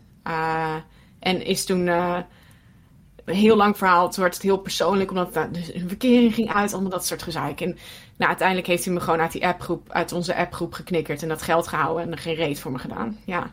En dan dan was ik gewoon echt flink wat geld kwijt, wat ik echt goed kon gebruiken ook op dat moment. Ja, dat is. Dus ik heb een tijdje met de creditcard mijn huur betaald. Dus zo van, ik ga naar de bank, ik neem geld op met mijn creditcard. Dat geld stort ik weer op mijn rekening, zodat ik iets kan overmaken naar mensen die nog geld van moeten hebben. Dus dat is echt best wel een tijdje best wel moeilijk. Ja, dan weet je in ieder geval dat je niet meer met vrienden zaken moet doen. Nou, niet met dat. Je moet er goed over nadenken. Ja. Goed, echt eerlijk zijn naar jezelf. En niet verblind raken door iemand die je heel veel belooft. Of heel veel, heel flashy dingen kan brengen. Want het kan hoor dat dat goed gaat. Maar je hebt nu 2 keer ervaren dat het niet werkt. Nee. Ja, alleen die eerste keer was dan niet met management. Dat was meer waar ik een soort van writing... Ik had een beetje een vast kliekje waarmee we heel veel schreven. En dat bleek ook allemaal achteraf een beetje nasty te zijn. Dus dat kan ook. Maar mijn manager daarvoor was echt heel goed. En daar heb ik nu ook heel goed contact mee. Want die managt dan weer mensen waar ik mee werk. Dus dat is ook wel grappig dat ik toch nog met hem werk. Maar ik denk gewoon dat die ervaring... Die had ik nodig, denk ik, om dit te leren. Want ik ben best wel goed gelovig. En ik kan me heel erg hechten aan mensen. En heb je van geleerd. Van, zeg maar. Ja. Je zei net iets interessants. Je zei als schrijver zelf je zaken behartigen. Dat het je ook wel een voordeel oplevert. Zeker. Terwijl de meeste muzikanten die ik ken, die vinden het heel... En dat heb ik als freelance journalist natuurlijk ook. Het is heel lastig om je eigen zaken te behartigen. Want je onderschat jezelf, je doet jezelf al snel tekort. Ook een financieel opzicht. Maar jij kan dat. Ja. Hoe heb je dat geleerd? Ja, meekijken ook weer. Dus ik stond dan altijd gewoon op cc, weet je wel, met mijn management. En ik heb gezien hoe zij het doen. Ik heb gezien wat de reacties daarop zijn. Dus ik heb heel erg die communicatie wel geanalyseerd. En ik heb inmiddels zoveel contracten getekend. Ik heb zoveel onderhandelingen gedaan. Het is eigenlijk gewoon heel makkelijk. Kijk, ik ga niet een platencontract of een publishingcontract tekenen zonder advocaat. Dat doe ik niet. Gewoon puur ook uit zelfbescherming. Ook al weet je wat er staat. Je wil gewoon niet dat heb ik namelijk ook gedaan. Mijn eerste publishingcontract. Gewoon, en dan, dus voor je het weet ben je 7 jaar verder, zeg maar. Dus ja, 7 jaar verder? Wat gebeurde er dan? Ja. Nou goed, ik had dan gewoon, weet je, dat is een klassiekertje hoor. Dat je dan geld nodig hebt. En dat ze dan weer wat geld van je dat je weer een nieuw voorschot krijgt. En maar dan vergeet je ondertussen dat je dan weer langer vastzit. Ik bedoel, er was niks illegaals aan hoor. Maar ik dacht wel van, als ik nou nu een contract zou tekenen met de kennis van nu, dan zou ik het anders doen. Maar ja, daar leer je ook voor natuurlijk. Maar en nu huur je een advocaat in. Vind ik wel lekker. Nu huur je een advocaat in om even naar te kijken. Ja, als het nodig is. Mag ik vragen wie je belt? Kleinere titelcontracten. Sorry? Mag ik vragen wie je belt? Nou, op dit moment ligt dat ook weer even in het midden. Ik heb eigenlijk de laatste keer dat ik een groot contract tekende was bij Sony. Mhm. En toen heeft Oktay Duskun het gedaan. Hij is ook advocaat van Martin Garrix. Dus die is heel veel ervaring. Maar nu heb ik eigenlijk vooral titelcontracten getekend. Dus dat doe ik zelf. Dat gaat prima. Dat ken je inmiddels. Ja. Ja, denk ik. Misschien ook hele domme dingen doen nu. Nee, volgens mij niet. Wat me opvalt was dat je ook schrijft voor de catalogus. Toch? Oh, ik dacht dat ik dat gelezen had. Wat voor catalogus bedoel je? Nou ja, dat er een catalogus is die een publisher aanbiedt. Aan bijvoorbeeld op die manier. Een writer. Ja, klopt. Oh ja, sorry. Ik dacht even dat je meer bedoelde zo'n sync-catalogus of zo. Want ik doe eigenlijk bijna geen sync. Mm-hmm. Dat is meer voor reclame en zo. Dat doe ik eigenlijk niet. Maar dat is vaak een beetje in de volksmond. Een beetje, als je zegt catalog work, hier een beetje bij mijn mensen om me heen, dan bedoelen ze eigenlijk altijd een beetje voor reclame en zo. Maar inderdaad, ik heb natuurlijk een catalogus. Want het is ook best wel vaak zo dat ik een nummer schrijf, gewoon in een sessie met mensen. Van denk, geen idee nog voor wie het is, maar we doen gewoon even lekker waar we zin in hebben. Ja, en dat komt natuurlijk in mijn catalogus terecht. En dan kan mijn publisher daar weer naar kijken en denk, oh, welke artiest zou dit cool vinden? En ik stuur het zelf natuurlijk ook dan uit naar artiesten. En dan stuur je dan gewoon naar info@beyoncé.com of zo? Sorry? Stuur je dan gewoon een mailtje naar info@beyoncé.com? Hey, dit liedje heb ik geschreven. Ja, zou vet zijn voor jou? Nee, hoe gaat dat? Serieus, echt wel. Ik heb laatst een maand geleden zo, dan zit ik gewoon 2 volle dagen te mailen met al mijn tracks. Met een lijst van, hebben jullie artiesten die hiermee willen werken? Hebben jullie en door. Soms ken ik ze niet eens, maar dan zeg ik gewoon, hey Jacob, how are you? Gewoon, dan doe ik gewoon alsof ik ze al heb ontmoet. Het is ook een beetje bluffen natuurlijk. En dan denk ze, oh ja, nou, en ze luisteren hoor. Nou, ik heb dan zo'n Soundcloud playlist. En dan kijk ik, kan die statistieken zien. Nou, dan zie je dat mensen luisteren gewoon. En dan denk ik, yes, dat is top. En, wie mail je dan? Mail je de artiest zelf? Mail je de publisher? Mail je de platenlabel? De manager? Allemaal, management. Mm-hmm. Ja, zeker. En soms als ik weet van oké, met een bluff kom ik hier. Tenminste, dit is niet een bluff situatie. Dan zeg ik of nee, ik ben Jantine. Heel kort 2 regeltjes wie ik ben, wat ik doe. En dan mijn playlist. En gewoon let me know als er iets tussen zit voor je. En dan vertel je dat ik ook daarvan heel erg weer heb geleerd. En dan vertel je ook welke liedjes je nog meer hebt geschreven. Ja. Is daar wel eens heel kort. Is er wel eens een track uitgekomen die daadwerkelijk door de artiest is uitgevoerd? Ja, de hele tijd. Dat is eigenlijk wat ik nu vooral doe.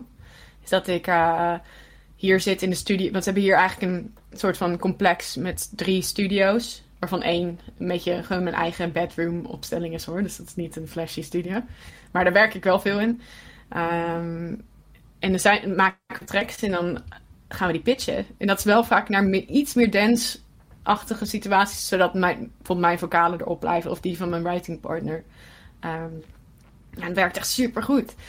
Ik had een maand geleden die dingen uitgestuurd. Van een lijst van 10 of zo komen er 6 uit. Wow. En die andere die ga ik gewoon nog een keertje meenemen in de running. Dus wat ik hier ook weer van geleerd heb, is je moet niet wachten tot anderen het werk voor je doen. Want dat heb ik wel heel erg. Zeker als ik een management heb, dan denk ik, oké, zij moeten dit doen voor mij. Soort van. En dan word ik zelf afwachtend van. En dan gebeurt er gewoon minder. Terwijl, ja, ik ben actiever dan ooit nu. Terwijl ik mijn eigen management doe, eigenlijk.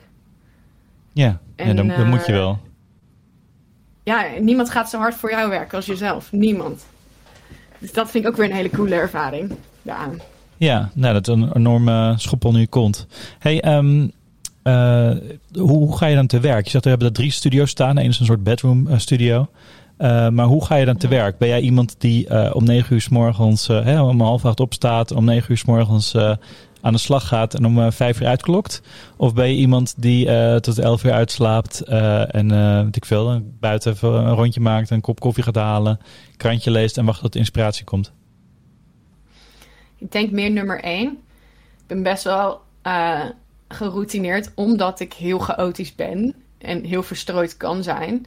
Heb ik lijstjes, routine. Ik ben daar best wel streng in. Dus ik sta vroeg op en dan doe ik mijn yoga vaak. Dan ontbijten, een pot groene thee, zeg maar. Dan sessie in.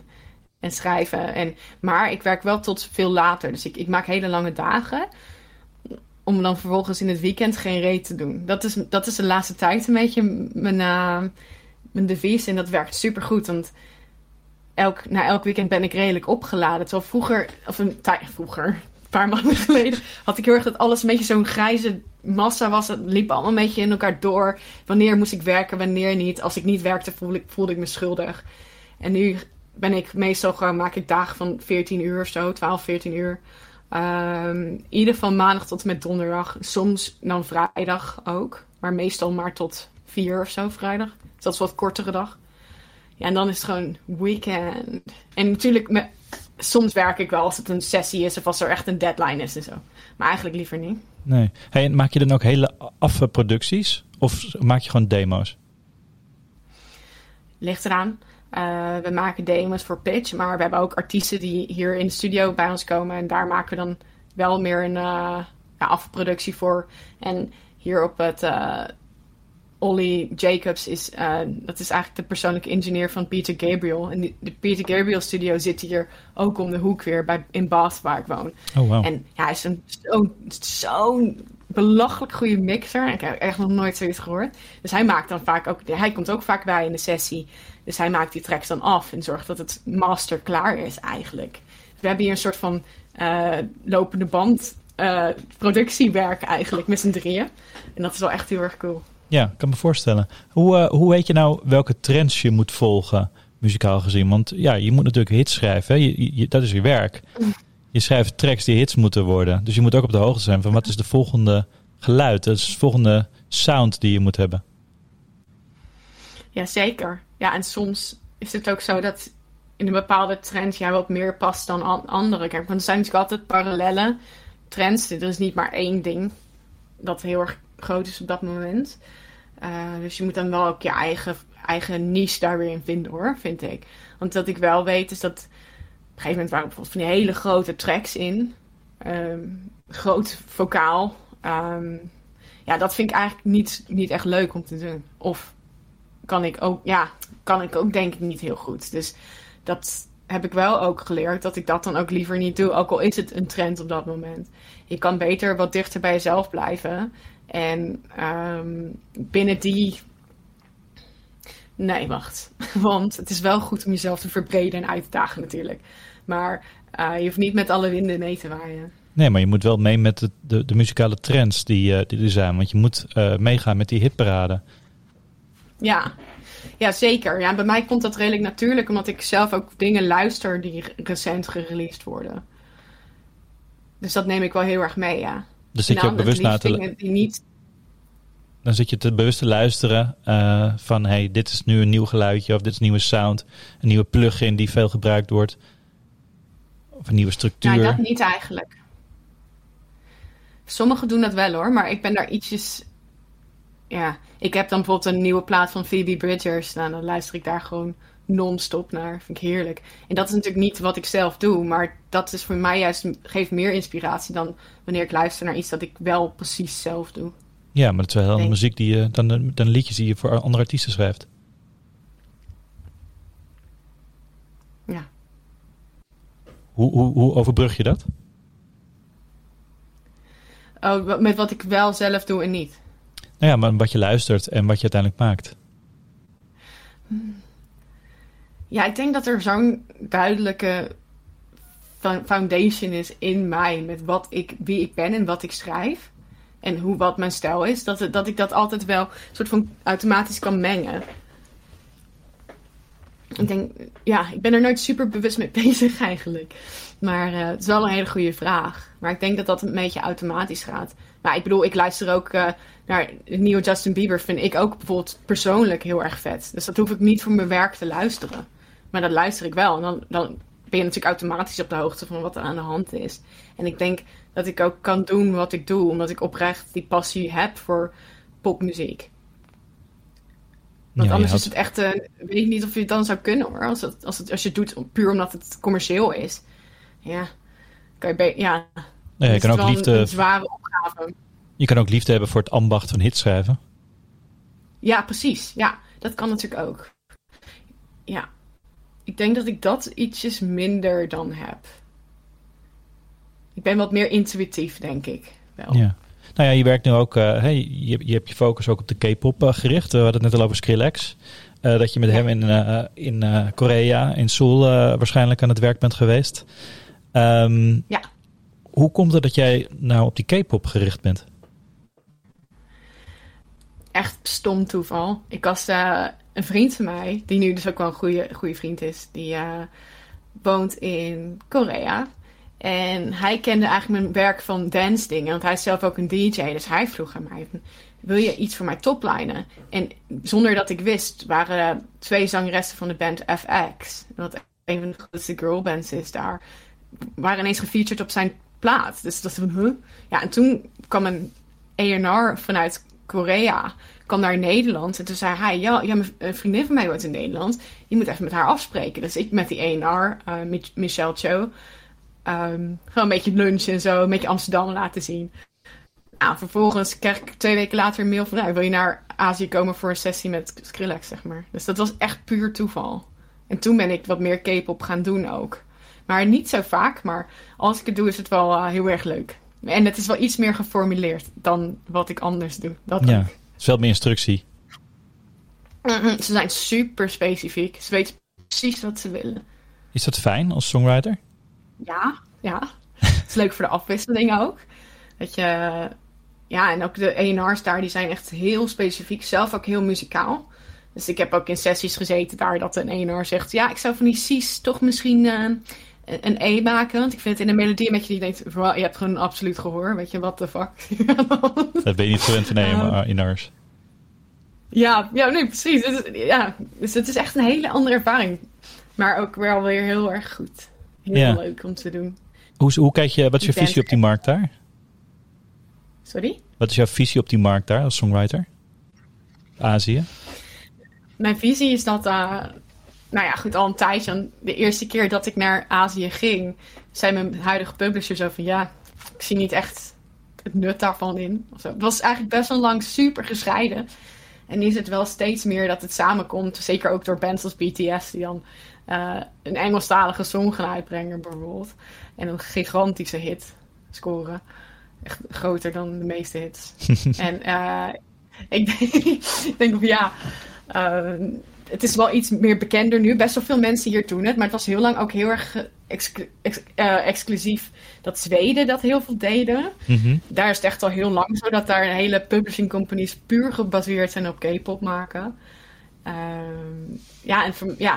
Ik rolde er dus een beetje in. Ja, nou laten we even luisteren naar een track die je hebt gemaakt. Nobody Else van Monsta X. Monsta X.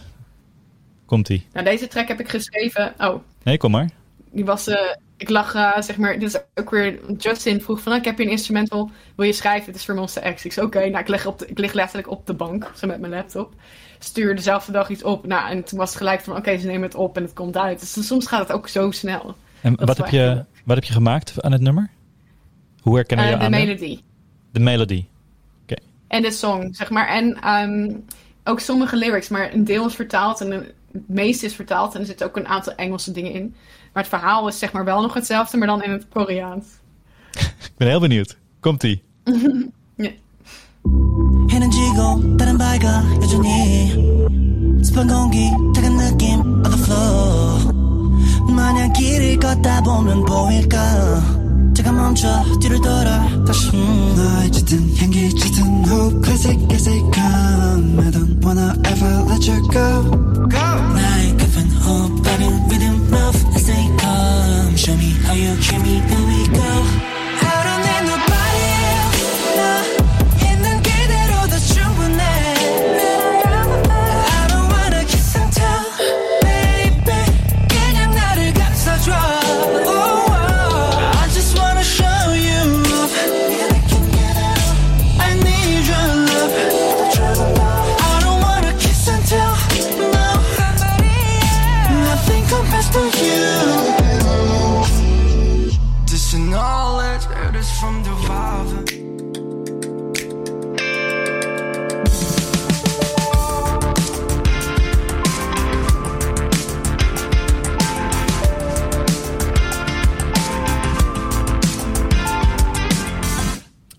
Dat was Nobody Else van Monsta X. Een liedje in het Koreaans. Hè? Je zei al, ze hebben het vertaald. Hoe voelt dat als je dan zo'n liedje instuurt en ze veranderen dat? Super cool. Ja? Of heb je dan niet het idee van, hey, blijf met je poten van mijn song af, want je verruineert dat? Niet in dit geval. Want het is natuurlijk zo specifiek, het is zo anders dat het niet echt uitmaakt. Ik heb wel eens dat ik iets opstuur en dat dan de artiest, nou trouwens best wel een goed voorbeeld is een track van Alice in Wonderland, die is uitgekomen. Zij zei van, ik had een nummer naar haar gestuurd en ze zei van, nou, dit vind ik super vet, dit wil ik uitbrengen. En vervolgens ging ze ermee aan de slag. En het is echt best wel anders geworden en ik ben er eigenlijk helemaal niet zo blij mee. Maar ja. Dat hoort ook bij je vak, toch? Het hoort er ook bij, ja. Want wie zegt dat jij gelijk hebt, weet je? Ja. Als anderen zeggen, dit is goed zo. Ja, je hebt alleen maar je eigen smaak en mening. Je had het net over grote hits, hè? Zo'n BTS, dat je miljoenen streams hebt. Hoe zit dat met... er is een protest nu gaande van songwriters over de uitbetaling op streamingdiensten als bijvoorbeeld een Spotify. Ja. Herken jij je daarin? Over dat er te weinig wordt uitbetaald aan songwriters in plaats van uitvoerenden? Ja, zeker. Kijk, ik denk dat heel veel publishing deals zijn gewoon gebaseerd nog op de tijd waarin er daadwerkelijk fysieke cd's of LP's werden verkocht. Het zijn echt fossiele publishing deals. En ik zeg niet per se de mijne hoor, maar ik denk dat de hele industrie, het is natuurlijk redelijk recent dat pas echt zo veranderd is. Dus we moeten ons daar gewoon nog op aanpassen. Maar het grootste gevolg is dus dat het verdienmodel voor songwriters compleet veranderd is. En dat er eigenlijk dus bijna geen brood mee te verdienen is. Ik verdien er mijn brood mee, maar ik ben echt een van de weinigen in Nederland. En ik denk dat het heel erg triest is, want songwriters zijn het allerbelangrijkst. Weet je, die maken de muziek. En ik denk wel dat tenminste, ik voel niet dat ik me belangrijker voel dan artiesten, dat niet. Maar in het proces van labels, de enige reden dat ze geld verdienen is door songwriters. Dus ik vind dat echt schandalig. Je moet ermee leven, dus ik ben er niet constant mee bezig of boos om of iets. Maar ja, ik heb bijvoorbeeld wel, ik zorg altijd voor dat ik ook, en dat is ook wel een tip die ik altijd mensen meegeef, zorg ervoor dat je kunt kijken of je ook op de master kan meedelen als iets uitkomt, dat je niet alleen publishing hebt, maar ook op de recordkant aandeel hebt, want daar wordt wel meer op verdiend in streamen. Ook niet bizar veel, maar wel aanzienlijk meer. Maar voor publishingland is het echt wel, het is minder erg dan een aantal jaar geleden, waarin echt alles illegaal was natuurlijk. Dat was nog veel erger. Mm-hmm. Maar er mag ook weer wat veranderen. Ja, en hoe zit het met creditvermelding op Spotify? Want daar staat nu wel bij wie het geschreven heeft. Mm-hmm. Dat is goed, natuurlijk. Klopt dat ook met hoe het bij Buma Stemra geregistreerd staat? Nee, dat kan gewoon zelf worden. Het wordt door de labelcopy wordt door het label ingevuld naar de platforms gestuurd. Soms staat er bij mij J.A. Heijs, soms staat er Jantine Anneke Heijs, soms staat er Jantine Heijs. Maar wel de varianten, die aliasen zijn natuurlijk wel allemaal dan bekend bij Buma Stemra. Maar ja, bij All Night Long van Rochelle, hè, dat nummer waar je een Buma Award en een Platinum Award mee hebt gescoord, staat je naam niet eens bij als schrijver. Ja, wel, als J.A. Heijs. Oh, nou niet in de versie die ik had gezien. En ik kwam ook een spelfout tegen in een van je tracks. Dat de T en de I verkeerd omstonden. Oh ja, dat is echt erg. Maar dat zijn Chinezen, dat vergeef ik ze. Zij begrijpen echt totaal niet hoe mijn naam in elkaar zit. Dus inderdaad, Jantine Heiji. Dus we hoeven in ieder geval niet meer zorgen te maken over dat je daar wel gewoon uitbetaald voor krijgt. Al is het misschien te weinig. Nee, want de track is wel correct geregistreerd. Dus wat je op Spotify ziet is puur een labelcopy die aangedragen is. Dat heeft verder niks met je betaling te maken. Helder. En dat staat daar los van. Maar inderdaad, ik zie nu bij All Night Long, in ieder geval op Spotify staat er wel J.A. Heij. Gelukkig, ik dacht ik ga gelijk even kijken natuurlijk. Ja, maar wellicht heb ik een andere versie gezien. Ik dacht al, er stond alleen die andere schrijver. Jurit. Maar soms is het ook zo, want bijvoorbeeld labels doen het soms zelf niet. Wat schrijvers dan... Maar dan moet je dus zelf erachteraan Spotify mailen of het label van ik wil genoemd worden. Ik heb nu ook met die track van NCT 127, die met Skrillex. Daar staan dan mijn writing partners wel op en ik niet. Terwijl ik het ook gewoon geschreven heb. Maar ja, goed. Dan denk ik ook van ik bedoel, ik regel dat wel een keer. En het is ook niet dat het daar allemaal om draait voor mij. Nee, maar het kan wel in de extra... discografie, dus. Het is wel goed voor je cv, toch? Laten zien dat je die tracks ook daadwerkelijk hebt geschreven. Je kan het aantonen. Ja, zeker. Ja. Ja, dat wordt niet altijd netjes geregeld. Helaas. Nee, Moet daar je moet zelf vaak nog achteraan. Goeie tip. Hey, we gaan afronden. Voor wie zou je nog wel eens een liedje willen schrijven? Justin Bieber, Selena Gomez, Black Bear, band als All Time Low. Ik zou graag met Julia Michaels willen werken. Met Phoebe Bridgers heel graag zou ik willen werken. Maar ook graag met meer legends zoals Peter Gabriel of Gary Barlow van Take That. En dan echt mensen die zo goed, ja, echte pure songwriters. Dat lijkt me echt super, super vet. En voor de rest, heel veel eigenlijk. Eigenlijk elke sessie waar ik veel van leer. Ik ben eigenlijk voor alles altijd heel erg enthousiast. Maar ik heb wel een aantal mensen natuurlijk waar ik graag mee wil werken. Ja, helder. Ik denk dat het ook... je zit nu dicht op het vuur. Je vertelde die studio's van Peter Gabriel die om de hoek zitten. Dus dat moet te doen zijn, denk ik. Je zit nu 20 jaar, ben je nu songwriter. Wat is nou een misvatting over liedjes schrijven dat je graag de wereld uit zou willen helpen? Dat je geleerd hebt in die 20 jaar? Een misvatting. Wat denken veel songwriters? Wil je er één noemen? Nou, ik denk wat vind jij een misvatting? Dat het altijd vanuit je hart moet komen. Ik denk dat het ambacht van een liedje schrijven, dat te leren is. En dat het ook dat hits schrijven niet iets vies hoeft te zijn. Zeker niet. Absoluut. Dat is ook een vraag die gesteld werd toen ik naar het conservatorium ging. Zou je voor Jan Smit een nummer willen schrijven? Ja, tuurlijk. Weet je, ik zou alles wel willen doen. Al is het om de ervaring.